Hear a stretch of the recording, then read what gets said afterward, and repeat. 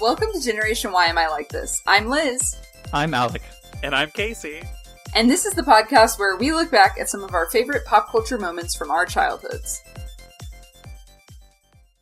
This week, we are talking about young Sherlock Holmes. What a ride. What a ride. So, this is the first episode of Spooky Season. Each Thursday of October, we're going to bring you something new and spooky, so we hope that you have fun and enjoy all of the spooky things that we will be talking about this October. It's a spooktacular. We're excited. Spooktacular. So, Young Sherlock Holmes is a film from 1985. Film is maybe question mark, I don't know. For some reason, I watched this movie a lot as a child, and I think I had a VHS recording of this from the TV. So it played on the TV somewhere, and my dad recorded it on a VHS. I don't know, it's one of those ones that I don't think a lot of people talk about, but it is directed by Barry Levinson, and then it was written by Chris Columbus, who also wrote Gremlins and Goonies around the same time. And then it was produced by Steven Spielberg. So Steven Spielberg also produced Gremlins and Goonies. So this movie, a lot of people call this kind of the forgotten Spielberg movie because it was during this heyday of Spielberg, but it was not anywhere near the level of Gremlins and Goonies. Both are better movies, clearly. I think Gremlins is amazing. I think it's one of my favorites. As far as a similar vein, it does have that family adventure vibe to it, where it would be a fun movie for you as a family to sit down and watch. Now, in saying that, it is also a movie from the 80s that's a family movie, so it's still very terrifying. Yes, very. Because bizarre, vaguely racist. Just all of your favorite things from the 80s. I mean, I just think that you could get away with so much more than you can today. I mean, today I can barely watch a lot of family movies unless they're like maybe an animated movie, a Pixar movie, a Disney movie. Some of those I can enjoy still, but there's a lot of the family genre that there's no freaking way I'm watching. Right. But Goonies is a great movie for everybody to watch. You know, there's a lot of those family movies from the 80s are still a lot of fun to watch. I think that's probably because they got away with a lot more, and so it is likable to more audiences than just little kids. Yeah. Yeah. Well, and also having someone like Steven Spielberg also produce your film, I think adds a different level to it, especially in the 80s, where that's really the height of everything he was doing. Yeah, he's like the pinnacle of blockbuster. Yeah. Exactly. Anyways, yes, this movie also was planned to have some sequels. So the ending, which we're going to talk about later, is kind of set up to be a stinger for, maybe a sequel. And it clearly flopped, as I've said before. It did not happen. There were no sequels. The interesting thing about this movie is that there is like almost no one in this that is recognizable to me. I looked up into some of them, and some of them had, like, made-for-TV movies, small appearances in movies, small appearances in TV shows is what it seemed like mainly. But the guy that played Sherlock Holmes, his IMDb and Wikipedia page were just like this. This is it. So how weird is it to be the lead in a film produced by Steven Spielberg, written by Chris Columbus, and then... Well, and it's interesting, because I don't think he's bad. I honestly don't think any of the performances in this movie are bad. I think that the script is not perfect and that it goes on for too long, which we'll talk about. I think that overall, all of these young actors, especially, did a pretty good job. I think that they were portraying their characters well and were fun. I watched a few interviews on YouTube. So it was of Elizabeth and Sherlock. And it was interesting because the big thing was that they were talking about how obviously Sherlock Holmes never has a girlfriend, in the actual books. And a lot of people say he's the OG misogynist because he's really horrible to women. Full stop. I mean, well, yes. Fact that misogyny probably existed before Victorian England, but okay. No, he invented it. I guess meaning just that he's a huge literary character whose whole vibe is that, I mean, he's very smart and all that, but he also is very not nice to women. So the thing about this movie is they're trying to explain why Sherlock is like that later on with this plot.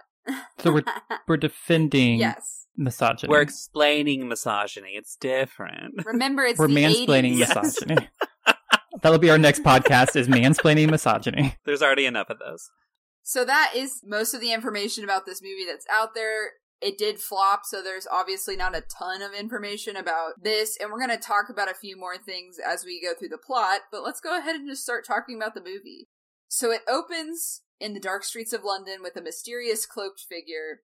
We follow this cloaked figure as it shoots a blow dart into somebody's neck. And so this character is Mr. Bobster, which I had no idea that was his name. That was his name? Yeah. This What'd is you where call we're me? going with this. Okay, alright. These are the names.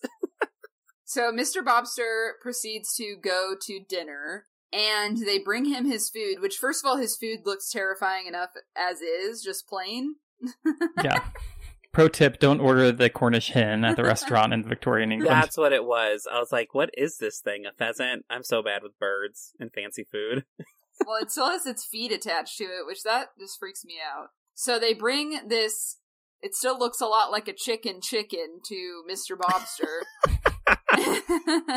He starts to freak out because the chicken comes to life and is this terrifying... So not only does it come to life, but its head breaks out of its body. Yes. So, like, this chicken head pierces through the top of, like, this fully cooked Cornish hen. Oh, God, yeah. It just, like, comes alive. It's terrifying. It is. And this is like 2.5 minutes into the movie. Yeah. Yeah, like we've barely started the movie and this is happening. Since neither of you have seen this movie before, and this is new to you, I want to know, what's your immediate reaction to... Because is this what you were expecting from this movie? Absolutely not. No.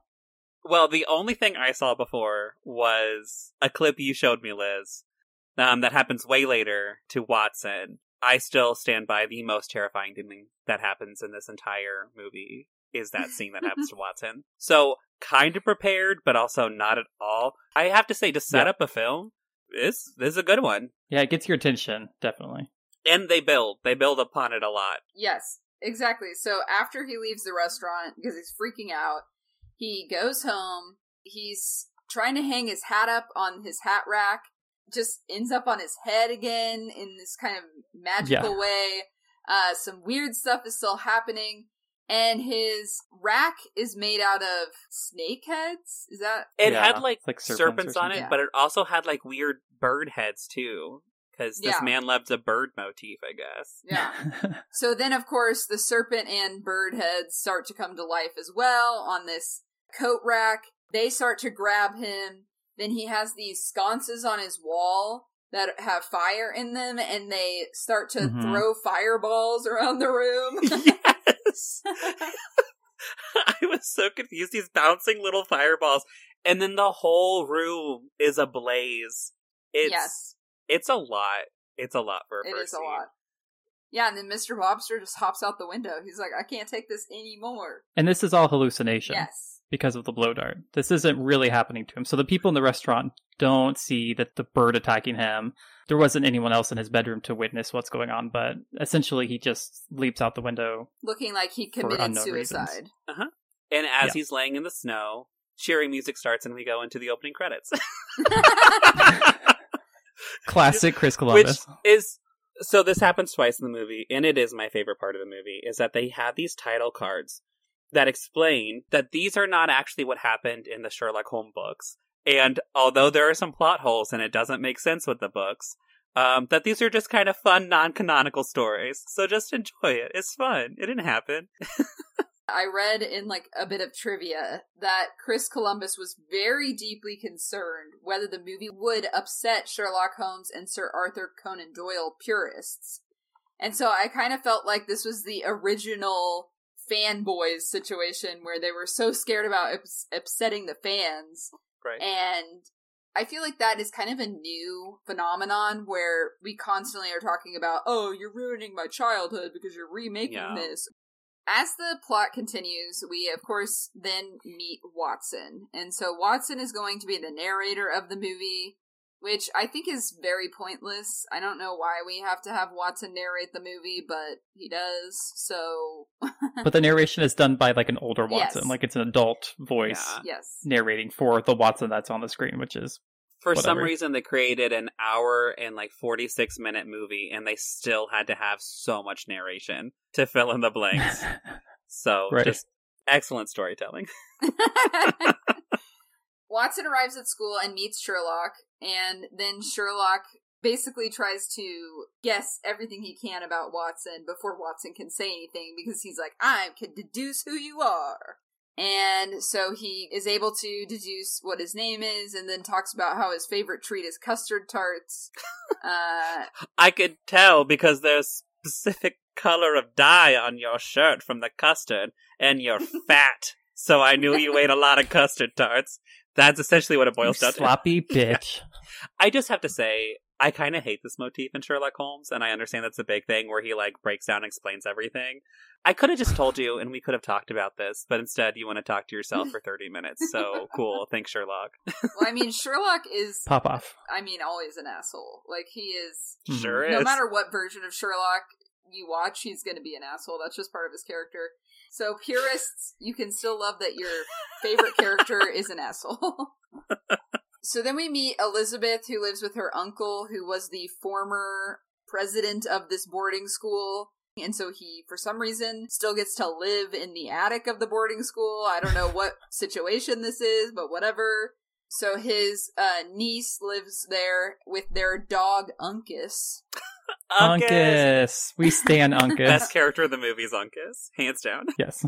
Uncas is actually named after a portion of the brain that is associated with seizures, and Oh. specifically seizures that develop from the Uncas are often preceded by hallucinations. So clearly they were trying to put like a little Oh. seed of, oh, this movie has to do That's with... a little Easter yeah. egg for you. Oh, this movie has to do with hallucinations. So then we meet a character that basically becomes pointless in this movie. Like, I don't know. You're not wrong.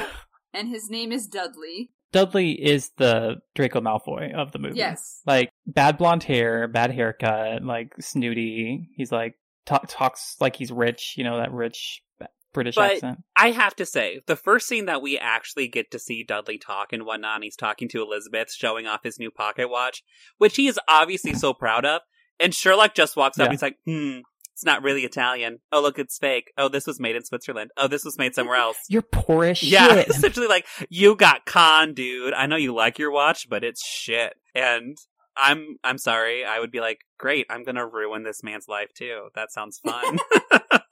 So then Watson is in the library and then peers into the bookcase and can kind of see something. He can kind of see someone walking by and gets freaked out and then falls off the ladder. Yeah, he falls off the bookcase, and this is kind of the beginning of us being like, oh, Watson's so clumsy. What a clumsy boy he is. What a clumsy boy he is. He's fat, and he likes custard tarts, and he's clumsy. Then we get to really see the old schoolmaster, Rupert T. Waxflatter. What are these names? They're British. You don't get it. They're British. You know how people a lot of times say, like, oh, your last name sometimes was based on what your ancestors did as work, like blacksmith and potter and stuff. Can you imagine this person be like, my father was a wax flatter? Like, what is that? What is it? What do you do? I flatten wax. We find out that he's this inventor, and he invents lots of things, and he always is testing out new things, and so he's got this crazy contraption that is a flying machine. And I found out that almost this identical contraption is in the movie Wild Wild West with Will Smith. Oh my god. Yes, Flawless it is. movie. That's on my Yeah. list, don't worry. Wild Wild West is such a better movie, though. Is it? Yeah, I mean, Mhm, It's it really is. coming back to young Sherlock Holmes. Basically, it works for a little bit, and then he crashes. Then we head up to his laboratory attic where him and Elizabeth live. Which I love. Later on, you find out that I guess they don't have beds because Elizabeth is just sleeping in like this giant hammock. But that's cool. You have enough money to make all these machines, but you can't buy beds. That's where all their money is going.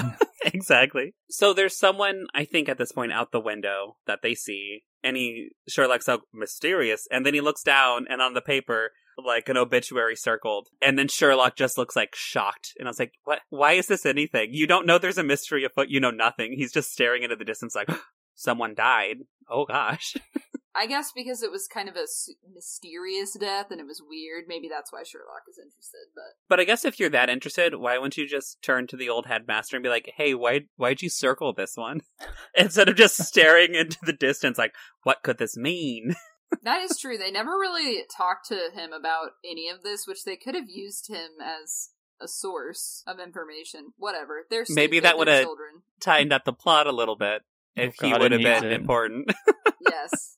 And this is where we meet another important character to the film, who is named Wraith. So, he is a professor at the school, I believe, he teaches right? fencing. That's it. He's the fencing teacher. I guess. That's it? Yeah, not all the sports, just fencing. He's just the fencing coach. It's British, you wouldn't understand. The next big thing that happens is that we see another one of these hallucination sequences. So we're in a church, and this reverend is kind of setting up for whatever. He's lighting 5 billion candles. I know, right? They need a lot of candles. There wasn't electricity. He's setting up to burn the place down. That's what this man is doing. And so he gets a blow dart to the neck, and then starts kind of being freaked out a little bit. And then all of a sudden, he looks at the stained glass window, and then comes the biggest, maybe the only reason this movie is remembered to this day is because of the scene. This stained glass knight actually comes out of the stained glass and is a CGI character. And so this is the first theatrical movie to have a completely CGI character. Industrial Light and Magic animated the scene, which was overseen by John Lasseter. John Lasseter, who is a scumbag, and again, this was the 80s, so things don't age well, just like shitty men. So this is a very early movie credit for Pixar, because Industrial Light and Magic Animated becomes Pixar, and so it took them 4 months to create this sequence. Good God. And it looks good, though. So It does. It holds up. Yeah. It really looks It looks good. really cool. I mean, DC could take some notes from them. There was also information about that Spielberg used a lot of the information from this movie to inform how he did Jurassic Park. It shows. Because, they used a lot of these CGI practical effects in tandem. And so I think that he learned from this one and then used that in Jurassic Park. And I mean, Jurassic Park looks amazing. I mean, it still looks great. All those dinosaurs look real to me. I mean, it looks so much better than a lot of CGI of today because they use that combination of practical with CGI. It's because back then, since CGI was being developed and was very new, they wanted to make sure they could hide it as much as possible. So a lot of the major CGI scenes are very dimly lit so that it's easier to also fade in those CGI characters and you can hide some of the issues with them. Mm-hmm. So that's why the stained glass still looks good, is because although we just have candlelight, it's a lot of ambient light on them. They were much more aware maybe of, okay, we want to make this look as real as possible. And now I feel like it's just, this is going to be CGI. They treat CGI like it's magic as opposed to it being like it's an art and you actually have to have a good eye and prepare for it well. Yeah. So then our Reverend character, who is being chased by this stained glass knight, runs out of the church and just gets straight up trampled by a Run horse over. and carriage. Yeah. And the driver doesn't look too worried. He's like, oh no. Yeah. The driver is probably like, the third one this week. Ugh, another? Get out of the road. What you doing? So then we go back to boarding school, and this is kind of the biggest moment with Dudley, basically, is that Dudley has hidden this trophy in the school and has given Sherlock an hour to find it and thinks that he's not going to be able to deduce where the trophy has been hidden. This sequence feels like it takes an hour of the movie. It does. Yeah, so then, of course, at the last minute, Sherlock finds the trophy and it's in this vase, and so instead of just pulling the trophy out of the vase, he breaks the whole freaking vase. Unnecessary. Our last little moments with Dudley, while taking a test, he throws a paper over by Sherlock's desk, and so then the teacher picks it up and thinks that Sherlock was trying to cheat on the test, and so then Sherlock gets expelled. So then we go to our third hallucination scene, and these are definitely the best scenes in the movie. We see our good friend, Wax Flatter, in an antique shop of some kind, right? I mean, Yeah, some kind doing of something. We see him get a dart to the neck, and this is another hallucination with kind of these weird bat creatures. They're like bat dragons. I don't know. Yeah, they're like little silver things that come to life, fly around him, and one like crawls in his shirt, and it's weird. Yeah, I thought they were like gargoyles because they're like little statues that came to life. Yeah, that makes sense. So then he tries to stab one of these, but of course ends up stabbing himself. Womp womp. Another mysterious suicide has happened. So this one obviously hits home for everybody. Sherlock's just been expelled, and now kind of one of their only friends at the school has killed himself, supposedly. And this is kind of where we really start to get into the mystery, and we start to see Sherlock and Watson and Elizabeth really looking into what's going on. An hour in, we finally start delving into the plot. Right. So basically, as they're really starting to delve into the mystery, they do find a picture. It leads Sherlock to start searching in certain areas. And so then we stumble upon a pyramid in the middle of Victorian England. As one does. Casual. It's like in a warehouse or something, isn't it? It's bizarre. Yeah. Well, they find the tip of it in a warehouse. Just the tip. Just the tip. They have a comment that's like, that's just the tip of the iceberg. And they're like, more ways than one. And then they scale down and show how big the pyramid is. And I was like, this is horrible. It's huge. It's like an underground cavern. Yeah. And so now they start to kind of search around where they're at. And this is when we see this ceremony taking place. And so this is when we start getting into the questionably racist part of the movie. Questionably? Is it questionable? Well, okay. Clearly taking somebody else's culture and applying it to white people. Demonizing it. That is happening. Yeah. And demonizing it, yes. This is the Temple of Doom section of the film. Mm-hmm. Yes. Yeah, I mean, it's very similar to Indiana Jones, this part of the movie, because, you know, they're peering in through and watching the ceremony. I mean, similar vibes for sure to Indiana Jones. This girl is wrapped up to be a mummy, but she's still alive. So part of the ceremony is that they are pouring this hot, boiling, like, wax almost, but it's not, I don't know what it is. It's a hot, boiling liquid of some kind, and it pours from a Egyptian-style goat's mouth. Mm-hmm. Mm-hmm. It just vomits it all over these young women. It just pours it into this sarcophagus, and so basically this poor girl is boiled alive in this weird liquid, and is now mummified. Yes, she's now mummified. Can we also talk about the styling of these quote-unquote Egyptian people? Yes. Because it is bonkers.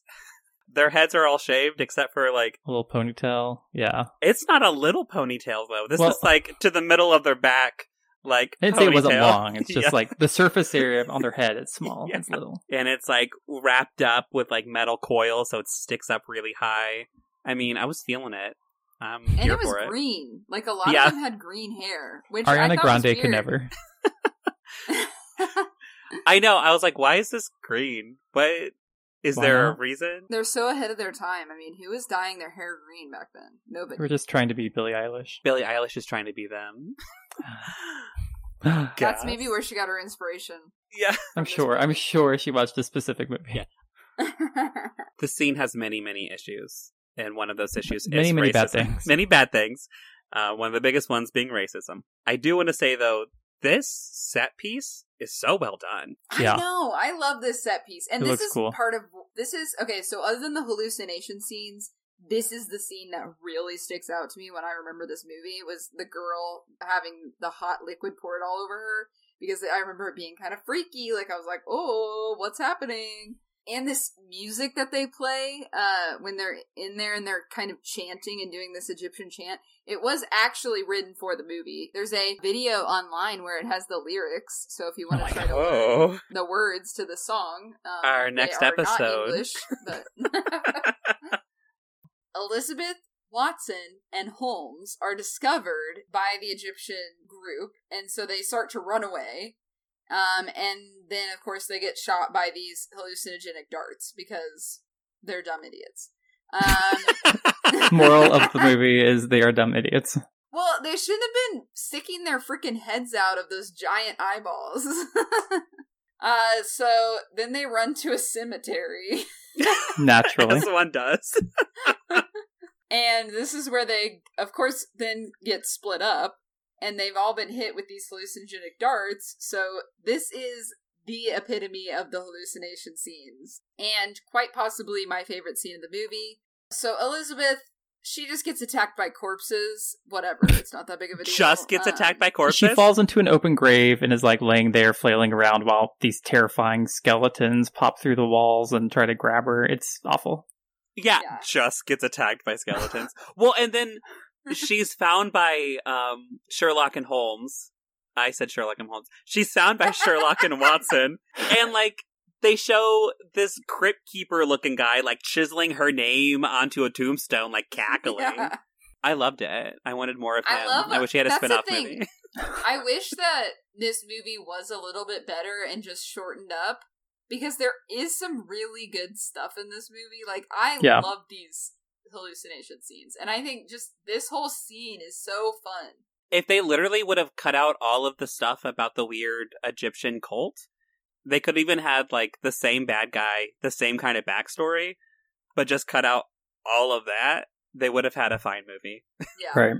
Yeah, honestly, you're right. After we see Elizabeth being attacked, they find her, or Sherlock finds her, and then we see Watson. And Watson is having his hallucination. No. And this is my favorite hallucination of the movie. Because you're Watson, a sadist. Watson is in the graveyard, and for some reason, he all of a sudden sees a pantry in the graveyard. Some sort of pantry cabinet. It's like an angel face that he sees a statue, and then the angel, like, smiles at him, and then breaks apart and becomes a pantry. Yeah. It's wild. So many layers. Yes. So many layers. So this giant pantry appears, and it has all of these yummy treats in it, all of these desserts. So, of course, this is what our friend, who has been established as chubby kid that likes custard tarts, sees in his hallucination. But there's another level to it. And that level is that these treats start to come to life. They hop out of the pantry and basically force feed themselves to Watson. It is so awful. They all have these little googly eyes. I hate it.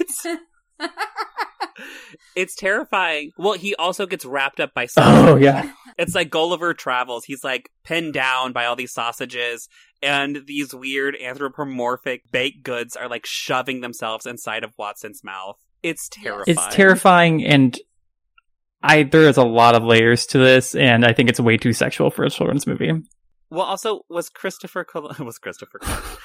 Columbus like a fat kid, and this is him like living through some trauma right now about food? I'm very confused. There's a lot to unpack in this small little scene. Yeah, I don't know. It's a wild ride. I love the look of these little characters. I think they look hilarious, but in like the best way, the best creepy way possible. And I just love them. So, I don't know. I guess that's why I'm like this. I'm pretty messed up because I love my life. Well, and this is the scene that Liz showed me out of context for the film. So going into this scene of these desserts shoving themselves into a kid's mouth is all I knew about this movie. So I knew we were in for a messed up ride from the get-go. You were ready. You were ready. I was prepared, but not prepared.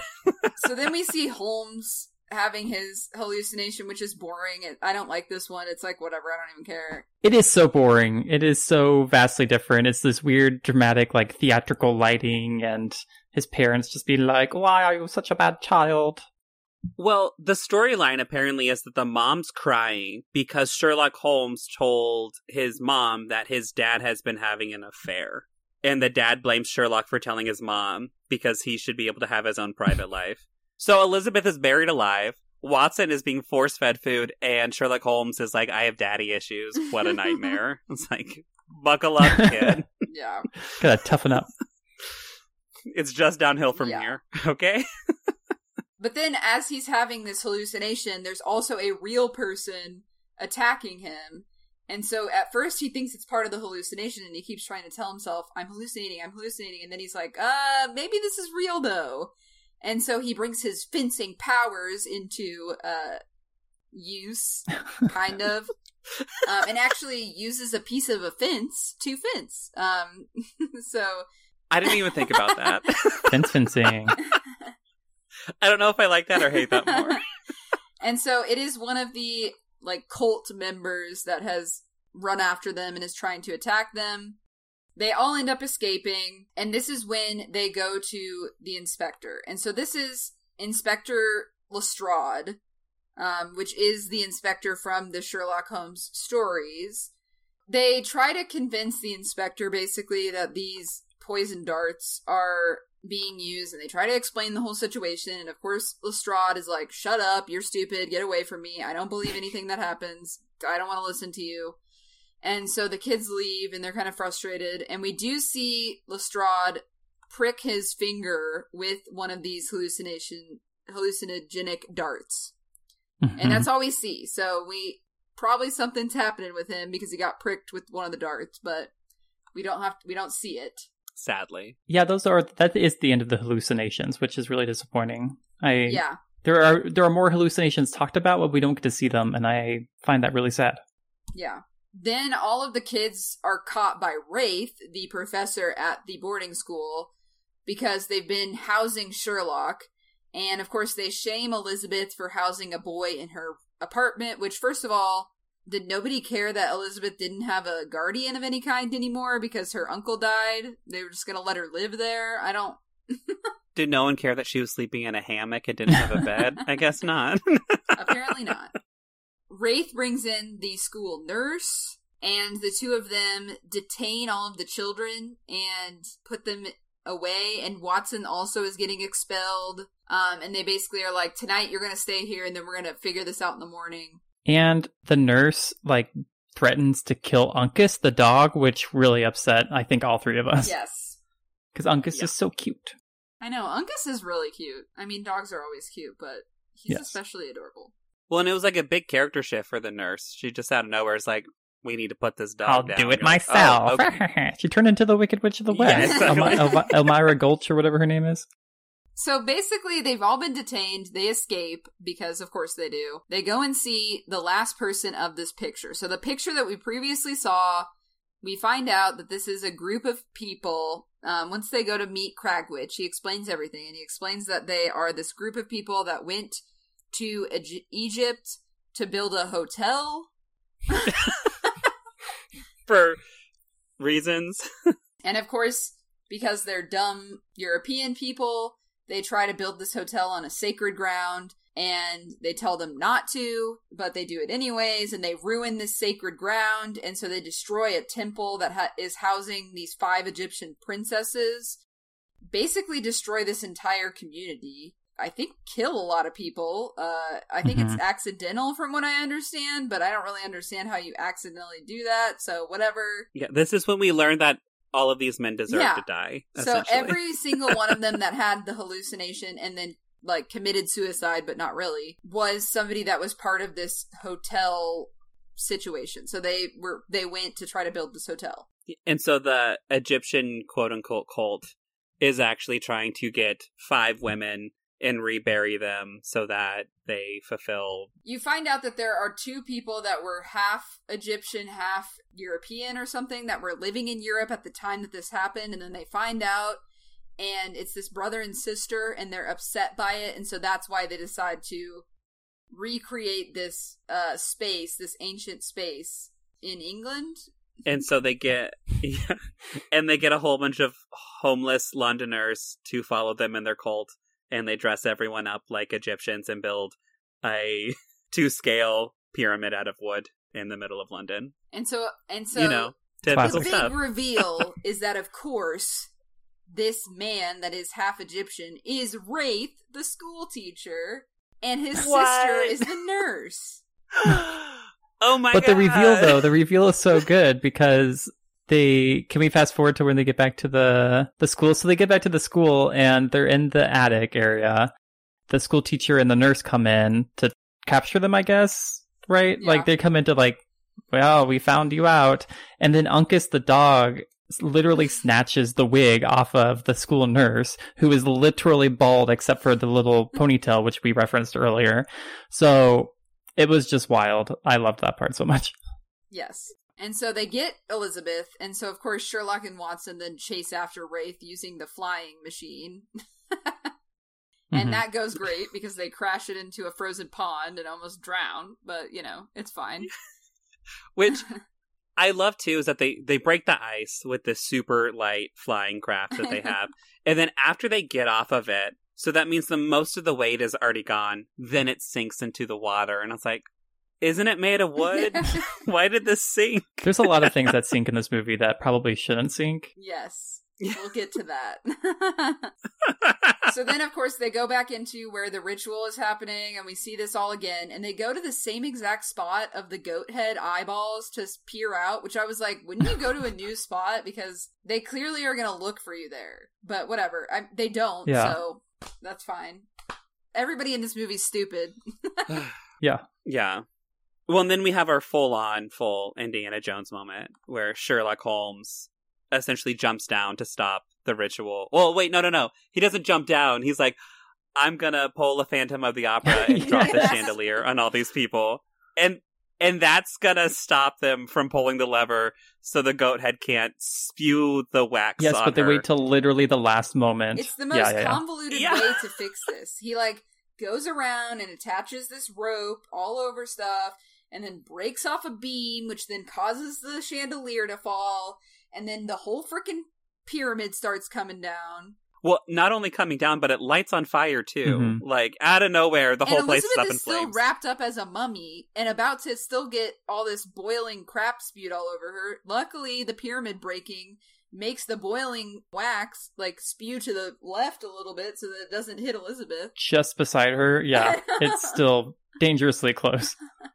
Thankfully, Watson goes and helps, and they all start to kind of tussle with these Egyptian cult follower people, and the nurse character goes over and is trying to blow dart Sherlock, and they're tussling on the ground, and Sherlock blows through the blow dart thing and blows the dart. Oh, God. Blows the dart Into her throat. Into her throat! Oh my god! Wild. And then she freaks out and then backs up and walks into a fire. And so then she's lit on fire. This entire huge robe she's wearing is just up in flames. Yeah, so then Wraith is able to get Elizabeth. Somehow he's quick changed back into his school clothes. We don't really know why, but he has. So Wraith is trying to get away with Elizabeth. All the while, Sherlock is now passed out on top of the chandelier, and Watson has gotten to the top of the pyramid. He actually has an intelligent moment where he decides, oh, I can latch on to the carriage that Wraith is trying to get away and attach it to the chandelier that is holding Sherlock. And so he is able to hook the rope onto the carriage drives away, and it makes the chandelier come back up to the top, and so it brings Sherlock up to where Watson is. Honestly, pretty cool sequence, to be honest. It's kind of fun. There's a standoff between the three of them, and Wraith pulls out a gun and shoots at Sherlock, but Elizabeth dives in front of it and gets shot. She should not have wasted her life on Sherlock, but whatever. We were all thinking it. And so then, now we have the most epic stage combat scene of the movie, between Wraith and Sherlock, where they are fencing to the death on top of a frozen pond that has been broken, and so they're on top of frozen you pond. can see the very obvious fake snow, which I appreciate. And of course, Sherlock wins, and Wraith sinks into the water, and this is the most ridiculous sequence. His eyes, like, he's not passed out. He's not stabbed, like, an immortal wound or anything. Yeah, this isn't a Titanic moment. Yeah, he just loses the sword fight, and then he just sinks into the water. Yeah.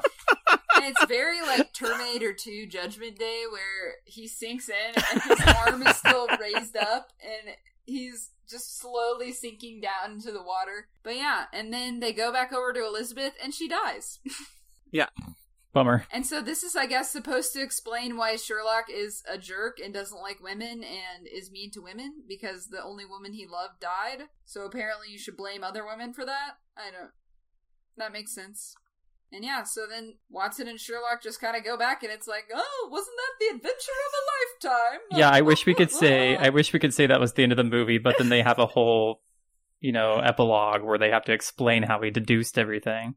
So, then of course we get our second title card of the movie explaining that this doesn't follow, Once again, this isn't what really happened in Sir Arthur Conan Doyle's work. Yes, but it was so much fun! And that's how you should end every movie, is saying, I'm sorry this wasn't a faithful adaptation, but it was fun to make. We had fun. Didn't you have fun? So, I actually don't think I have ever watched the end credits. And so, Casey, what happens? We find out that Wraith isn't dead, because this is like a post-credits scene, because they truly thought they were going to have another movie. Yeah. So Wraith doesn't die. He goes to an inn, and they're like, would you like a room? And he's like, I sure would. And then they zoom in to the guest book, and he's writing his name, and he writes down Moriarty. And gasp, I didn't know who that was, so I had to Google it. It's apparently supposed to be Sherlock's big nemesis. Yeah, Moriarty is Sherlock's number one nemesis. That was the journey that was young Sherlock Holmes. So I hope that you enjoyed listening to us ramble about this very weird movie that I watched as a child. Well, now, I know we hit on some points, but this truly begs the question, Liz, why are you like this? Honestly, I don't know. Good answer. I think it's just funny to think that I watched this movie as many times as I did as a kid, because there are moments that are crazy and very weird, but overall this movie isn't super fun. It's not a super fun kids movie. I don't know, but I just loved it. I think I just really loved those hallucination scenes, and they really stuck with me, and I just wanted to see them over and over and over again. I liked creeping myself out and seeing creepy stuff. And so, as I've said many times, that's why I think that I am the horror fan that I am today, So, before we wrap up the podcast, I would like to let you know that we do have a visual companion to accompany this episode. You can find it on Twitter at Why Am I Like This, Instagram at Why Am I Like This Podcast, or Facebook on our Generation Why Am I Like This Podcast. If you'd like to reach out to us, we also have an email, which is whyamilikethis@gmail.com. And if you do listen to us on a service that provides a way to give us a rating or a like, please do so. I know that Apple Podcasts gives you that option. You can give us a little review, tell people that you like it. It does help our ratings and boost us so more people can listen along. Well, as we end every episode, we are going to talk about our many good things of the week. Many good things. So, for me this week, I thought I would bring up something else that is a bit spooky. It is a book called The Southern Book Club's Guide to Slaying Vampires by Grady Hendrix. And I really like Grady Hendrix in general. I think his books are really fun.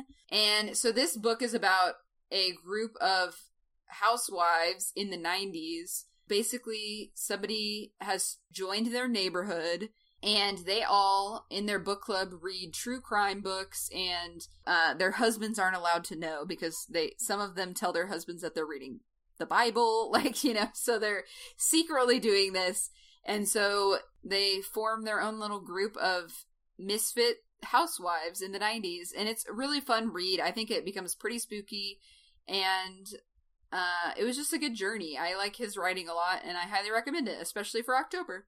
It does sound like a fun read. It is definitely on my list. Alec, what about you? What's your mini good thing this week? Well, I've spent a lot of time watching YouTube this week, and I know that my partner Isaiah was really fascinated with the videos done by Lindsay Ellis, who is she kind of reviews everything, books, music, movies especially. She's really fun to listen to. She has some great videos on the movie adaptation of Cats, which came out last winter, which are pretty wild. But I recently discovered that she has a podcast called Musical Splaining, and it is very fun to listen to. It's been out for a while. I think she started doing it at the beginning of this year. It's her, Lindsay Ellis, and her co-host is Kava Tahirian, I believe is his name, and they're both just really funny. So Lindsay knows a lot about musicals. Kava doesn't really know much, so she's kind of exposing him to these musicals for the first time and getting his honest reactions, and they cover things like Beetlejuice and Frozen and Cats, and it's really fun to listen to him. So I am on a podcast plugging in another podcast, but, I'm going to go with it, and it's really fun. Check it out.